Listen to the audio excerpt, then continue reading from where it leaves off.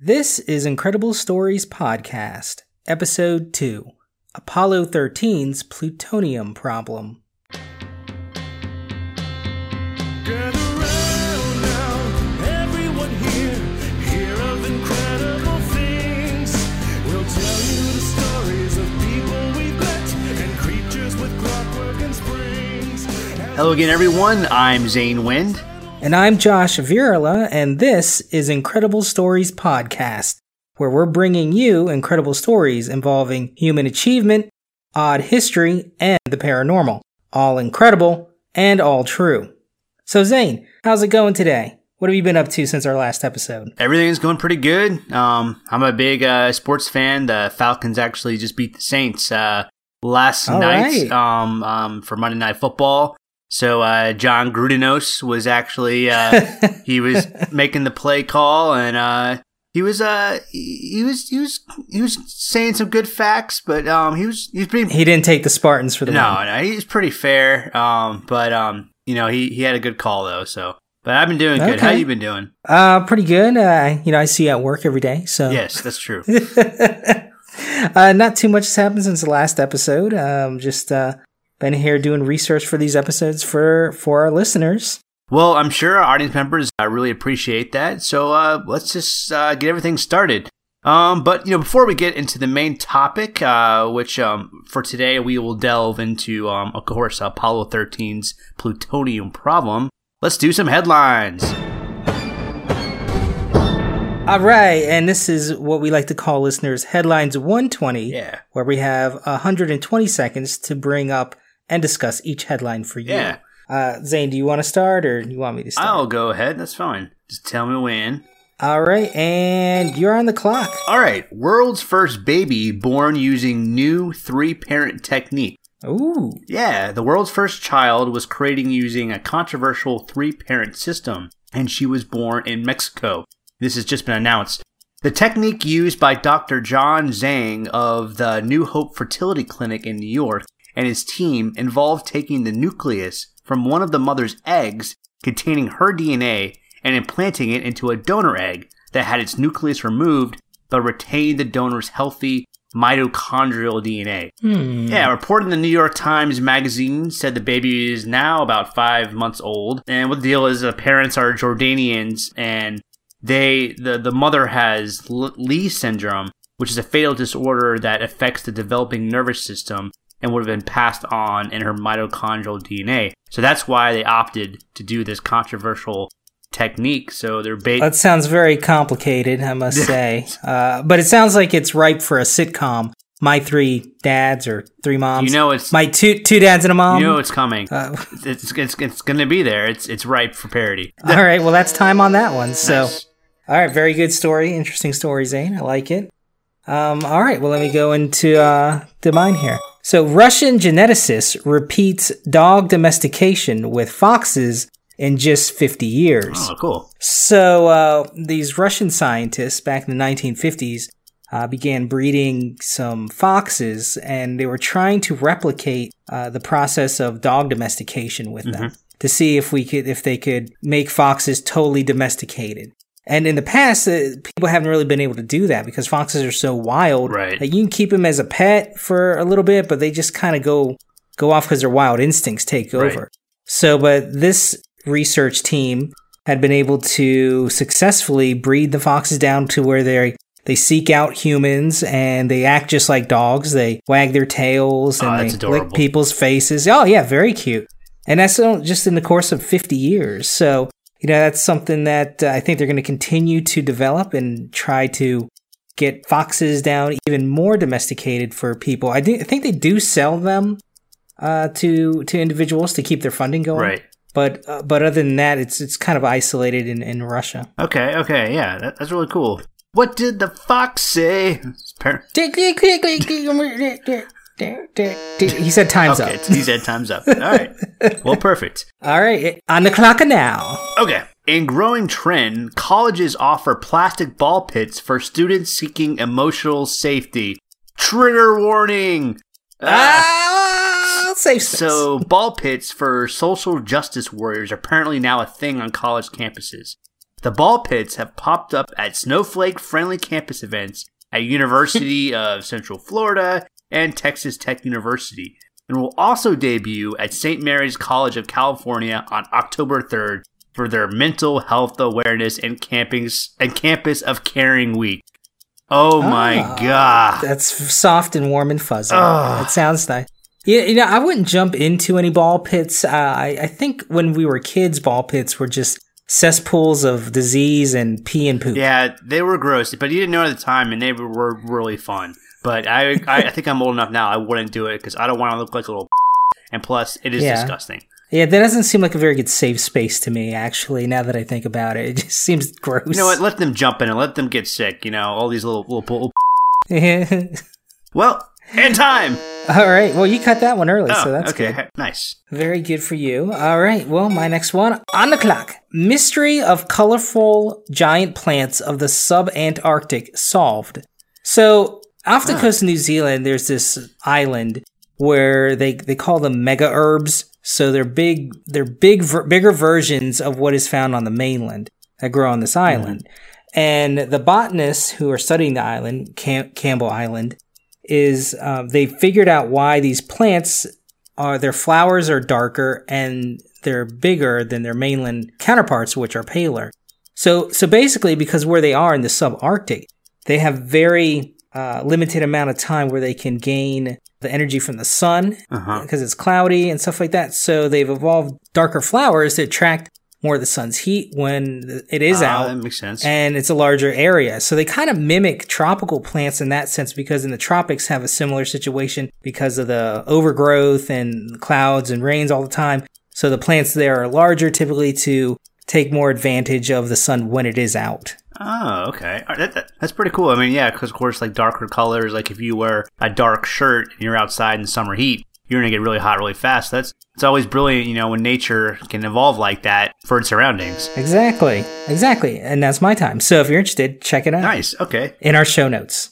All right, Zane, you're on the clock for your third headline. Here we go.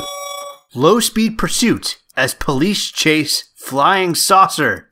The strange vehicle was spotted zooming around a children's playground in Gorey, Ireland. After a low-speed pursuit, witnesses saw police pull the craft over to discover a very worldly explanation.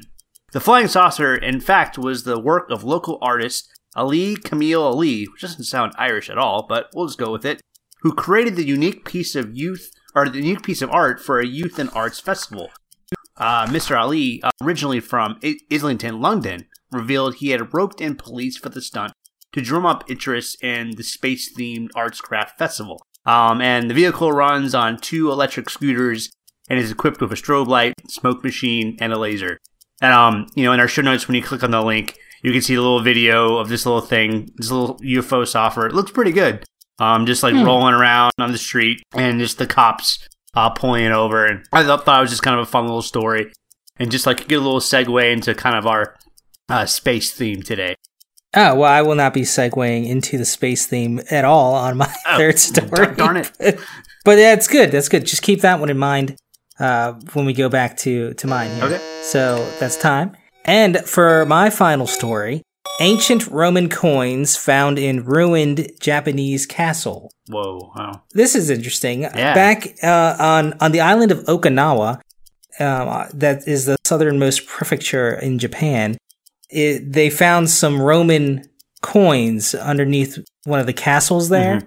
And what they think happened was that this shows how much trade was going on back in the day between the Japanese, or this island in particular, and the mainland. So China and that area. They don't think they had direct contact necessarily with the Romans, but just through trade, these coins made their way further closer to Japan. Wow. And eventually made its way into Okinawa. So, yeah, it's kind of neat because they're saying that the coins are at least from 300 to 400 AD. Okay. So they're very old, right. And it's kind of a mystery, and they're still investigating it, but I thought that was pretty cool. What were the Roman coins doing over there? I know. I mean, you don't think of that connection, but yeah, with trade and all that, eventually, could definitely get there. Now, so did you say were the coins, they were 380? Like, that's how old they were? Yes, that was, but that is my time, so I can't go any further, Zane. Unfortunately, I apologize, but I'll talk to you offline about it, I guess. Okay, all right. So that's our headlines 120. So Zane, what will you be learning the listeners about today? Well, Josh, what do you know about NASA's Apollo 13 mission? Well, aside from Tom Hanks, socks, and Houston, we have a problem, I know it involved a manned mission to the moon, but there was a mechanical failure, and the astronauts had to scrap their mission and barely made it back to Earth alive. That is correct. I'm glad you remember the movie with Tom Hanks really well. Good job. I remember Kevin Bacon did have some frontal going on in that movie as well for some reason. You would remember that. But the story actually doesn't just end with the astronauts coming back alive. Something else came back to Earth with them. Aliens? Now, that would have been truly incredible, but also incredibly terrifying. But the actual thing that came back to Earth with the Apollo 13 crew also in itself could have been very terrifying for us humans. As Apollo 13 neared Earth for re-entry, the astronauts had to purposefully detach several modules of their spacecraft to make re-entry possible. But in one of those modules that was discarded and left to burn in the atmosphere was a graphite fuel cask containing 3.9 kilograms of plutonium. Oh my, that sounds incredibly harmful. And terrifying, I will say. Yes. Well, to interject for our listeners real quick, a cask is a container shaped like a barrel that is used for holding liquid. But you know, the plutonium, Zane, I'd love to go and see if I could grab that and put it in my DeLorean time machine. Oh yeah, you want to go with Marty, go back in time, or would you want to go forward? What's your preference? Oh, geez, I think I'd go forward in time. Future? Forward, absolutely future, yeah. Yeah, see how far we've come, or maybe how far we've fallen. Maybe Yeah, maybe right. One of those other casks of plutonium have crashed in, nuclear wasteland. Who knows? Mad Max style. Mad Max. Ooh, that in itself might be kind of fun. Well, thankfully, no one, not even Doc Brown, has been able to retrieve this specific cask or container of plutonium. But I'll get to that little nugget in a few minutes. Let's give a recap to the audience on what actually happened during the Apollo 13 mission that led to this little-known story of this missing container of plutonium crashing into Earth. T minus 20 seconds and counting. 17 guidance. Release 15, 14, 13, 12, 11, 10, 9, 8. Ignition sequence has started. 4, 3, 2, 1, 0. Liftoff. The clock is running. Okay, P11, Jim. Yaw program. Clear the program. Clear the tower. Yaw complete roll program. Houston. Roger. Roll. 13, Houston, go at 30 seconds. Roll. Complete, and we are pitching. Roger that, stand by for Mode 1 Bravo. Roger that. Stand by for Mode 1 Bravo. Mark. 1 Bravo. 1 Bravo. RCS Command. 13, Houston, go at 1. We show the cabin relieving. 13 Roger. 13, Houston, stand by for Mode 1 Charlie. Mark. You're 1 Charlie. Mark. 1 Charlie. And 13, you are go for staging. Go for staging. Roger, we're EDS manual. Copy that. Inboard. We confirm. Inboard out. 13, you're looking good. Roger. S2 ignition. Roger. 13, Houston, trajectory is good. Thrust is good. Roger. Skirt, SEP, tower, jet. We confirm SCET, SEP, Roger, Tower, Jet, Mode 2, Jim, looking good. Mode 2. Guidance initiate. 13, Houston, guidance is good and the CMC is go. Okay, thank you. 13, Roger. 13, Houston, you are go at 4 minutes. The little red lines are right on the little white lines down here. Sounds good. 13, Houston, coming up to 5 minutes. You're looking perfect. Over.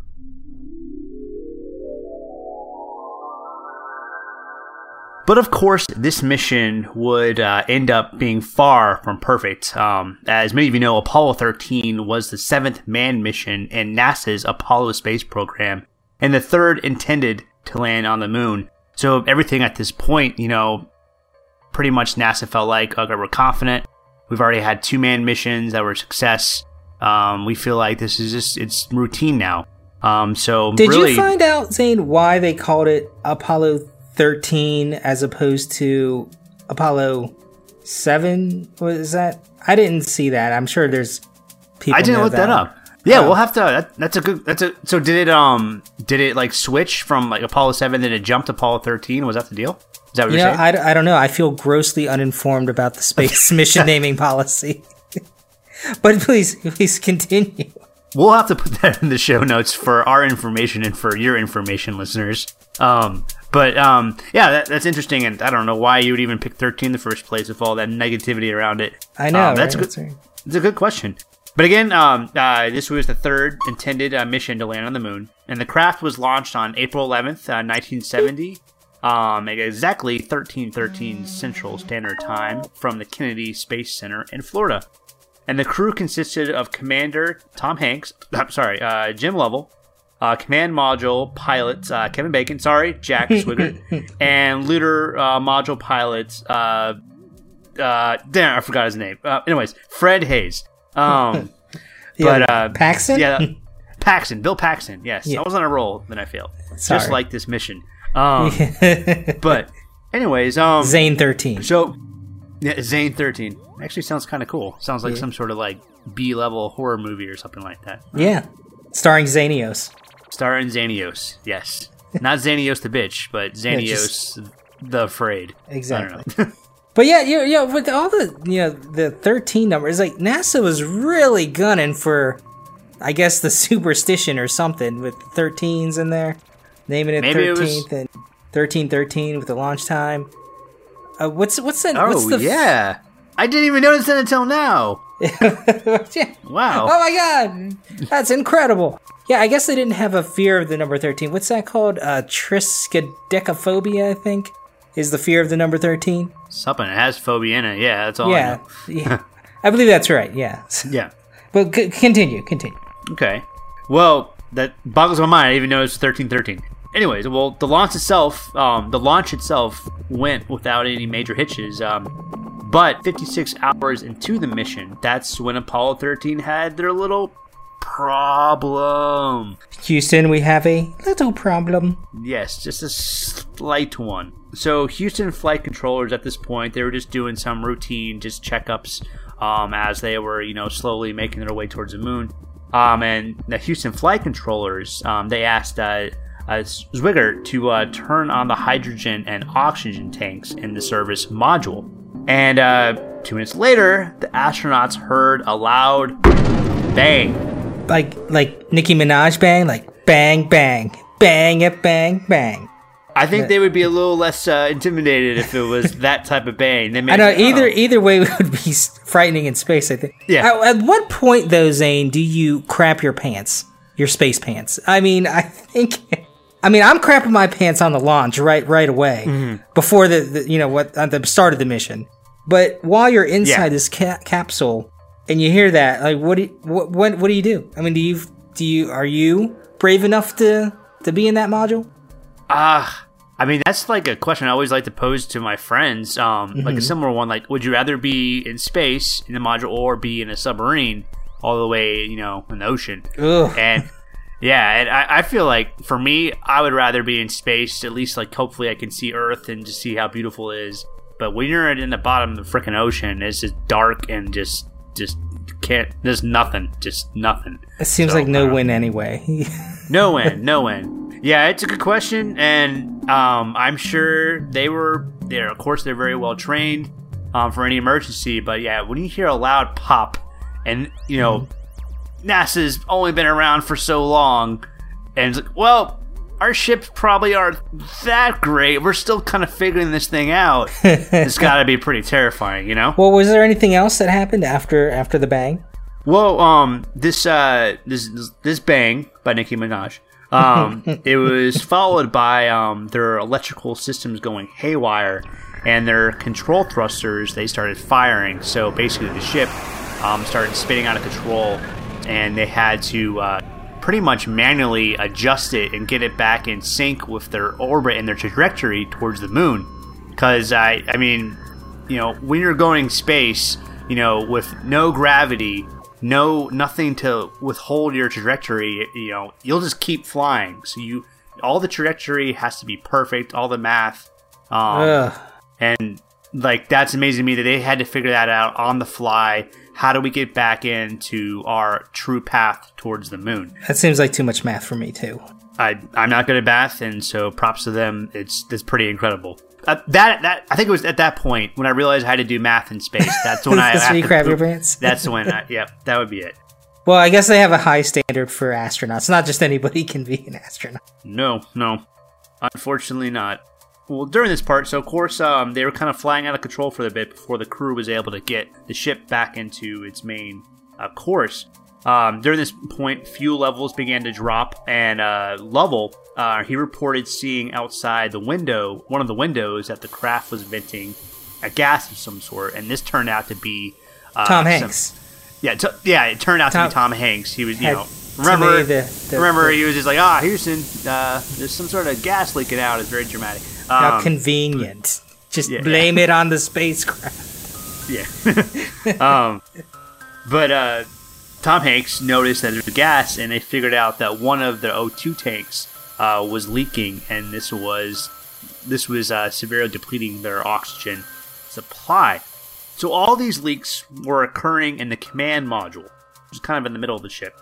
Mm-hmm. And so this forced the crew to kind of shut down this module because it was screwing up with all their reserves that they would need, because already at this point they figured out pretty quickly that they had to pretty much abandon the mission, which was heartbreaking, but it needed to be done if they wanted to save their lives.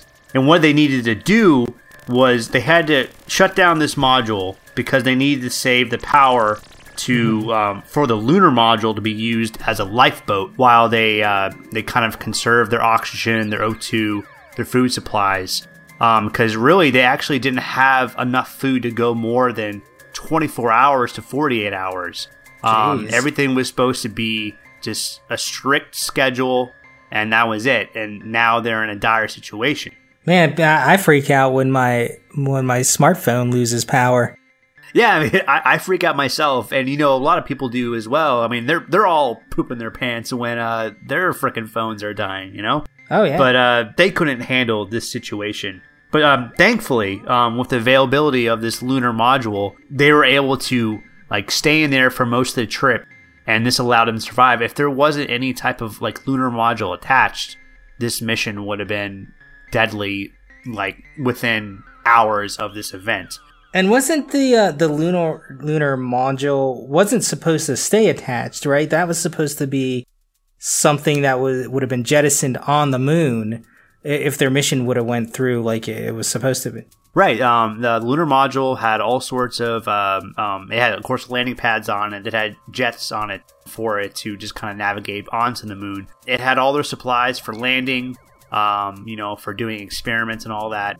So yeah, that was supposed to be detached, and when they got on the moon, that was most of the craft was going to be left there. Mm-hmm. But thankfully, because when Houston and the crew realized that they had to come back, they needed to have the module with them to convert it to a lifeboat. So, like I said, they decided the best option was to come back, and to do this, the safest and fastest option was to go towards the moon, pass around it, which was must have been really depressing towards, for these astronauts, because, this was their whole mission.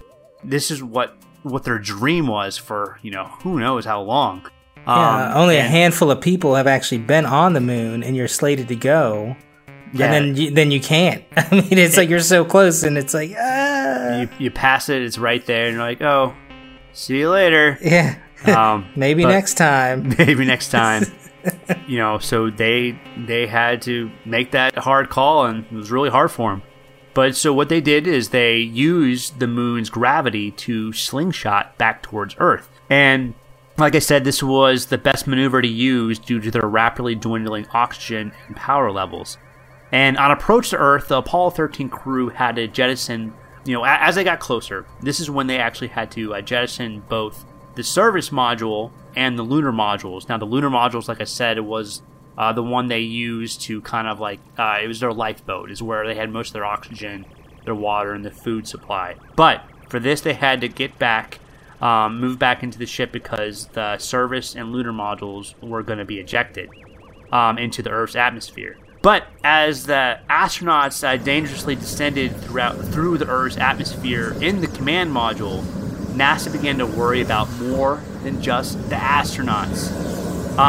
In the previously discarded lunar module, do you remember, Josh, when I said that they had a lot of experiments they wanted to run on the moon? I do, Well, yes. These experiments were all going to be powered by a SNAP-27 radioisotope thermoelectric generator. That's RTG.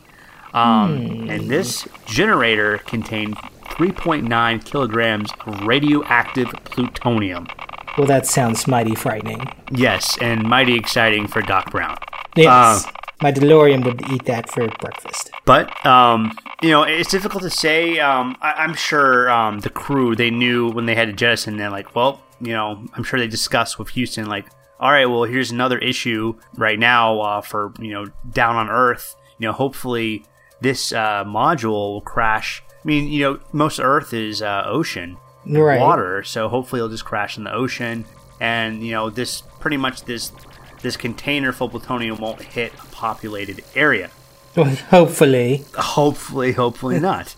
So officials from NASA, kind of later past this time, told the New York Times that the biggest risk was that the 40-pound generator, of course, might hit a populated area, with the hopes that it would crash in the sea. One NASA official kind of joked in a dark way, I'll keep the fish warm. And it's like, okay, like, doesn't really... And I will say at this time, too, I did reach out to NASA for a comment on yes, this. that's right. And, they did not respond. So, surprise, they didn't respond to an up-and-coming podcast about weird stuff. I don't know why. You feel like, that type of thing would be very, easy to talk about. There'd be no PR, problems. It's like, we're credible, right? At this point, I think. We got one episode under our belt, so I think we know what we're doing, NASA. Give us a call. Although I'm probably on a list now, so whatever. I mean, they're probably looking at you with a little camera on your laptop, looking at you right now. I tape that over. Oh, okay, that's very smart. Good job. You must have watched like that Snowden movie or whatever. Good job. I've been doing it before Snowden. Oh, okay. Well, damn. That's right. You are kind of a prepper, like for any scenario, aren't you? I just like being prepared and ready. That's good.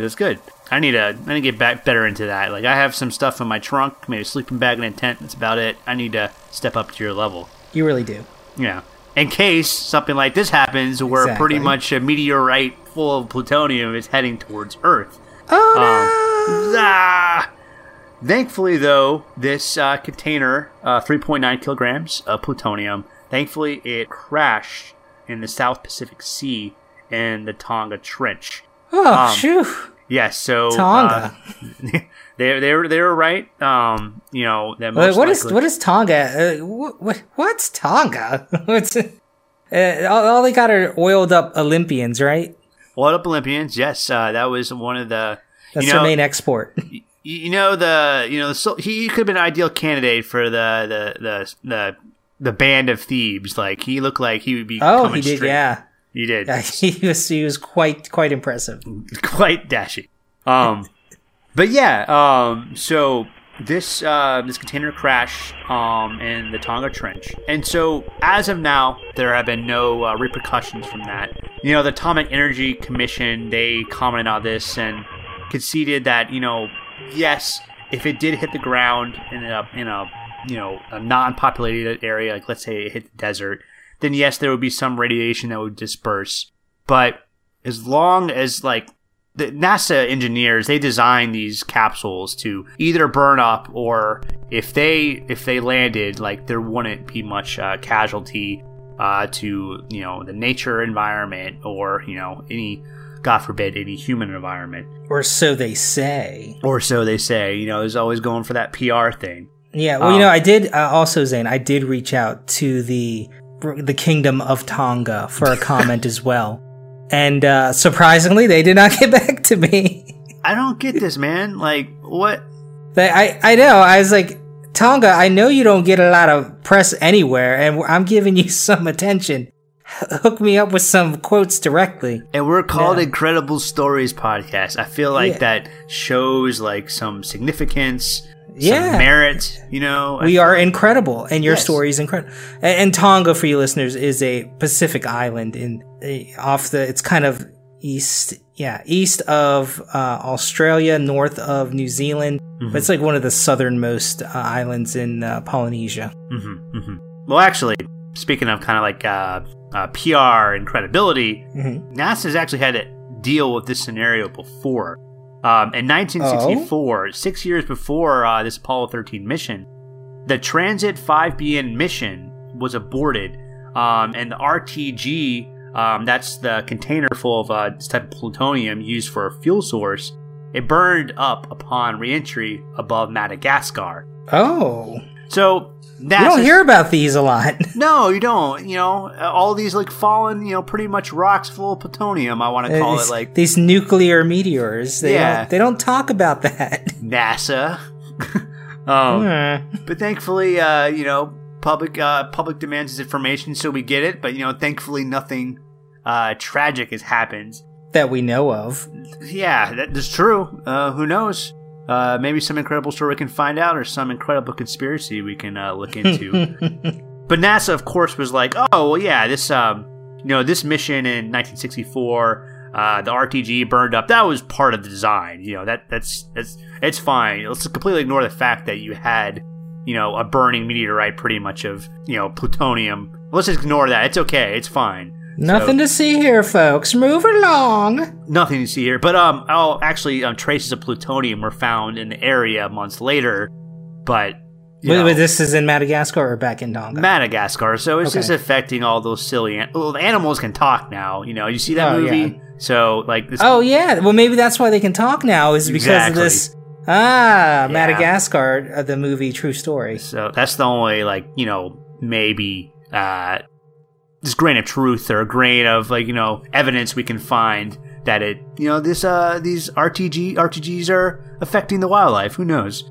But wait, Josh, there's more. What? In 1968, so that's 2 years before Apollo 13, the Nimbus B-1 weather satellite was aborted soon after takeoff from Vandenberg Air Force Base, and the plutonium from the SNAP 19B2 RTG plunged into 300 feet of water off the California coast. Whoa, Zane, California, that's close to us. That's very close to us, with no release of radiation. Oh, sure, okay. So that we know of. Okay, NASA's. I guess you're. I'm not liking their track record here of these things happening.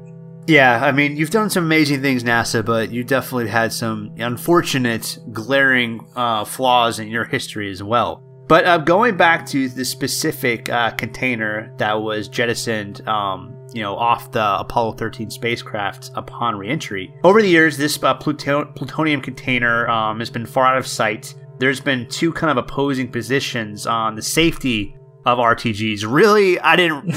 What? Who's concerned? Oh, come on. I put it on my cornflakes. Yes. It's got some good antioxidants, something like that. But for NASA, of course, its safe return, specific return of this RTG just showed its effectiveness. Yeah. It did. So it's safe. But in 1997, a group of safety experts, including physicist Dr. Michio Kaku, okay. Yes. Yeah. Get with it, Zane. Michio Kaku.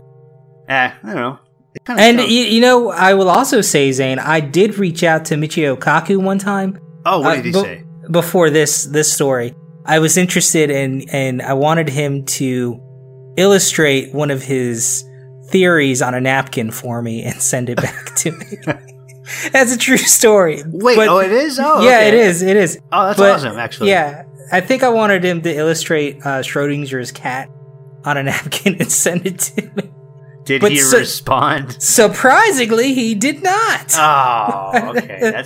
This was before Incredible Stories podcast fame, so maybe I should try again. Well, You know, third time's a charm. Well, obviously not. Well, let's keep going. Like, Okay. each episode, we'll try to maybe reach out and see where we can get, you know? That's hilarious, though. I didn't know that. That's funny. Yeah. Still waiting, Michio. Mr. Kaku, Dr. Kaku. Dr. Kaku. Sorry, I mispronounced his name. Yes. But he himself, he warned that these kilograms of plutonium and these separate, incidents, they could pose a great danger that NASA should acknowledge. But, as of this point, this history is kind of, because there hasn't been like such terrible events with these RTGs that have been jettisoned a few times in NASA's history, you don't hear much of these type of news events. And that's why we thought it was kind of like pretty incredible story. I mean, yes, Apollo 13's mission. It was already incredible itself. I mean, you had three astronauts barely make it back alive in 1970, and kind of like a fledgling space program. They made it all the way to the moon and back, and that was incredible. But you haven't heard about this side of things. I haven't heard about that, and thankfully, hopefully the fish are doing okay. Maybe they've gained another eye or another fin, who knows, in Tonga. But no one goes there. Yeah, no one goes there. So I think we're okay for now. But that is Apollo 13's little mystery with its RTG and plutonium problem. Any thoughts, Josh? Yeah, I like that story. I'd never really heard of that aspect of its missing plutonium. The movie doesn't talk about that really, and of course, obviously, NASA doesn't want to talk about these incidences because, it could freak a lot of people out. Mm-hmm. But from my research, it seems that essentially they're built pretty well, so there's not a lot of danger in them because they're engineered well. But I think I also read that NASA isn't really they don't really do the RTG so much anymore with those nuclear or the plutonium fuel, just because they could pose a problem. So they kind of stay away from them. I think, what was the last thing that they did? Was it the Cassini? Yeah, and actually, Dr. Kaku, he talked about it too. He warned that 32 kilograms of plutonium contained in the Saturn-bound Cassini satellite that posed a great danger. Mm-hmm. A greater danger than NASA would acknowledge. Right. Okay. So I think that was the last spacecraft that they used the RTGs in, or maybe one other one since then. But they try to stay away from it. Yeah. Which is smart, But what about the astronauts, that heartbreak, from Apollo 13 of going to the moon? Mm-hmm. And I think we touched on it a little bit earlier, but I mean, if you were on that mission, would you just be depressed your whole life because you didn't actually get to go on the moon, or just so thankful that you made it back alive? I mean, I'm sure, I'd be thankful, but it's just a little part of me would be like, man, I just, God, missed out. I think it would definitely be a little bit of both. Mm-hmm. And I read that Lovell, this was like his third mission in space. Mm-hmm. And so this was like, third time's a charm. I'm going to make it on the moon. These are other just like, going in orbit missions. Now he's going to the moon. Of course, didn't work out. And the other two astronauts, these were their first and last missions. And so, I mean, that's it. Like, I'm sure all of them were just, amazed with themselves, their fellow crewmates, and then, the people on the ground in Houston for, saving their lives and, keeping the composure, and like, wow, we actually made it through this. But yeah, I mean, every night you go outside, you're these crew members, and you look out and you see that moon. You're like, oh my God, I was so close. I passed by it. Yeah. Well, that's more than most people can say, I guess. So yeah, good on them, and and you have a cool story to boot. So yeah. But yeah, the nuclear stuff off the coast of Tonga. Do you think that'll ever be recovered? I don't think so. NASA, they've talked about it publicly, and they said basically, yes, the technology's there for, a submersible mission to look around the Tonga Trench, but it seems like they said, like, we don't have the funds for this, or It's not cost effective. It looks like it, out of a lot of places on Earth, deep in the like cool waters of like an ocean, that's probably a good place for it. You know what I mean? Okay. Yeah, that makes sense. I mean, it's kind of really far out of danger, and even if it did happen to leak, I guess it's going to be so dispersed, it's not going to really bother anybody. Yeah. That is, of course, if it is in fact where it is, they say it is. So, who knows? It's in Atlanta. No! Well, they do have bombs off the coast of... Isn't there a nuclear bomb off the coast of South Carolina? I believe there was one. Yeah. Yeah. I heard about that. Well, was it from like a sunken, or which kind of sub was it? No, it's from a plane. It dropped it. Oh, and okay. Yeah, okay. I think they found it recently, but I don't know. Maybe that's a story for another time, listeners. Okay. Well, yeah. So that's that is the little mystery there with Apollo 13 that a lot of people know about. But I say we move on to haikus. Let's show them how it's done, Zane. I will let you go first, Josh. Oh, okay. So, I prepared 3 haikus, but I don't know. We'll see how they go if I want to do all 3 of them. So, my first haiku. Under Tonga Sea, nuclear power is better. Down where it's wetter. That's awesome. That's a good one. I like that one a lot. That's I wanted to put more in it, but it's like I had to follow the format. You couldn't. No, I liked it, but I got it immediately. So Thank you. It put a smile on my face. I appreciated that. All you right, had, there you had a good little Jamaican accent there, so that's good. what I do. It was Tonga. Yeah. Oh, okay. Well, okay. We've established we're not good with our accent regionals. No, but I really appreciate it. All right, I will go for my first one. Okay. Failed trip to the moon leaves nuclear cask in the sea. Aquaman is born. The radiation gave him powers. I don't know. Yeah, I did not see that one coming. That was good. All right, my next one is Tonga has oiled guy and also nuclear fuel. Oh man. Let me start that one over. Okay. Tonga has oiled guy and also nuclear fuel.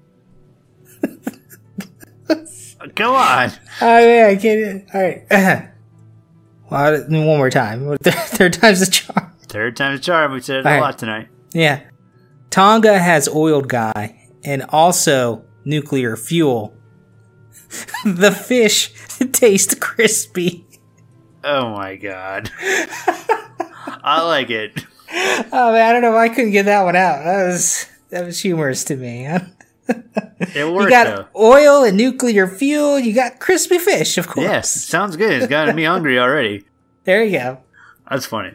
Okay, so I only had 2, so this is my last one. Okay. But okay, here we go. Tom Hanks flies spacecraft. Tom Hanks crashes said spacecraft. Don't fly with Tom Hanks. That was good. In general, like, I feel like you should never travel with Tom Hanks in general. Like, he's crashed a spacecraft, a regular plane, or twice in a plane. One, he got marooned on an island. Yeah. One, he crashed on the Hudson River. Yeah, he's not a good travel companion, that's for sure. Like, if I saw him on a plane or a bus or any mode of transportation, I'd be like, I'm out. Nope. Not gonna. As much as I like Tom Hanks, Hanks. Not a good travel buddy. That's true. All right, I like that one. That was good. All right, I'll do my third one since I got it. Okay. I don't know why I did 3, but I was feeling singy, I guess. You had the music playing. You had the candle going. I got it. Yeah, music. Just once you get on Haiku Road, you just can't stop. Mm-hmm. All right, so here's the third one. Oops, I dropped again. NASA, we have a problem. Is Tonga our friend? That's good. Man, yeah, you're going with the music tonight pretty much. Yeah, I'm feeling magical. You got Disney and you got Britney Spears. I like it. That's good. There you go. And that's how you do haikus. All right. All right, well, that's our show. Make sure to follow us on Facebook and Twitter at IncredPod. Check out our site, IncredibleStoriesPodcast.com. Send us a note, and feel free to check out our show notes where we'll have all our news links in there. Lots of links. For Incredible Stories Podcast, I'm Josh. And I'm Zane. And remember, the journey of 1,000 tales begins with the first word. Peace. Get around now, everyone here, hear of incredible things. We'll tell you the stories of people we've met and creatures with clockwork and springs. As we've sailed through the tunnels of time, spreading our message in songs. We've seen many wonders and heard many tales of future and times now forgotten.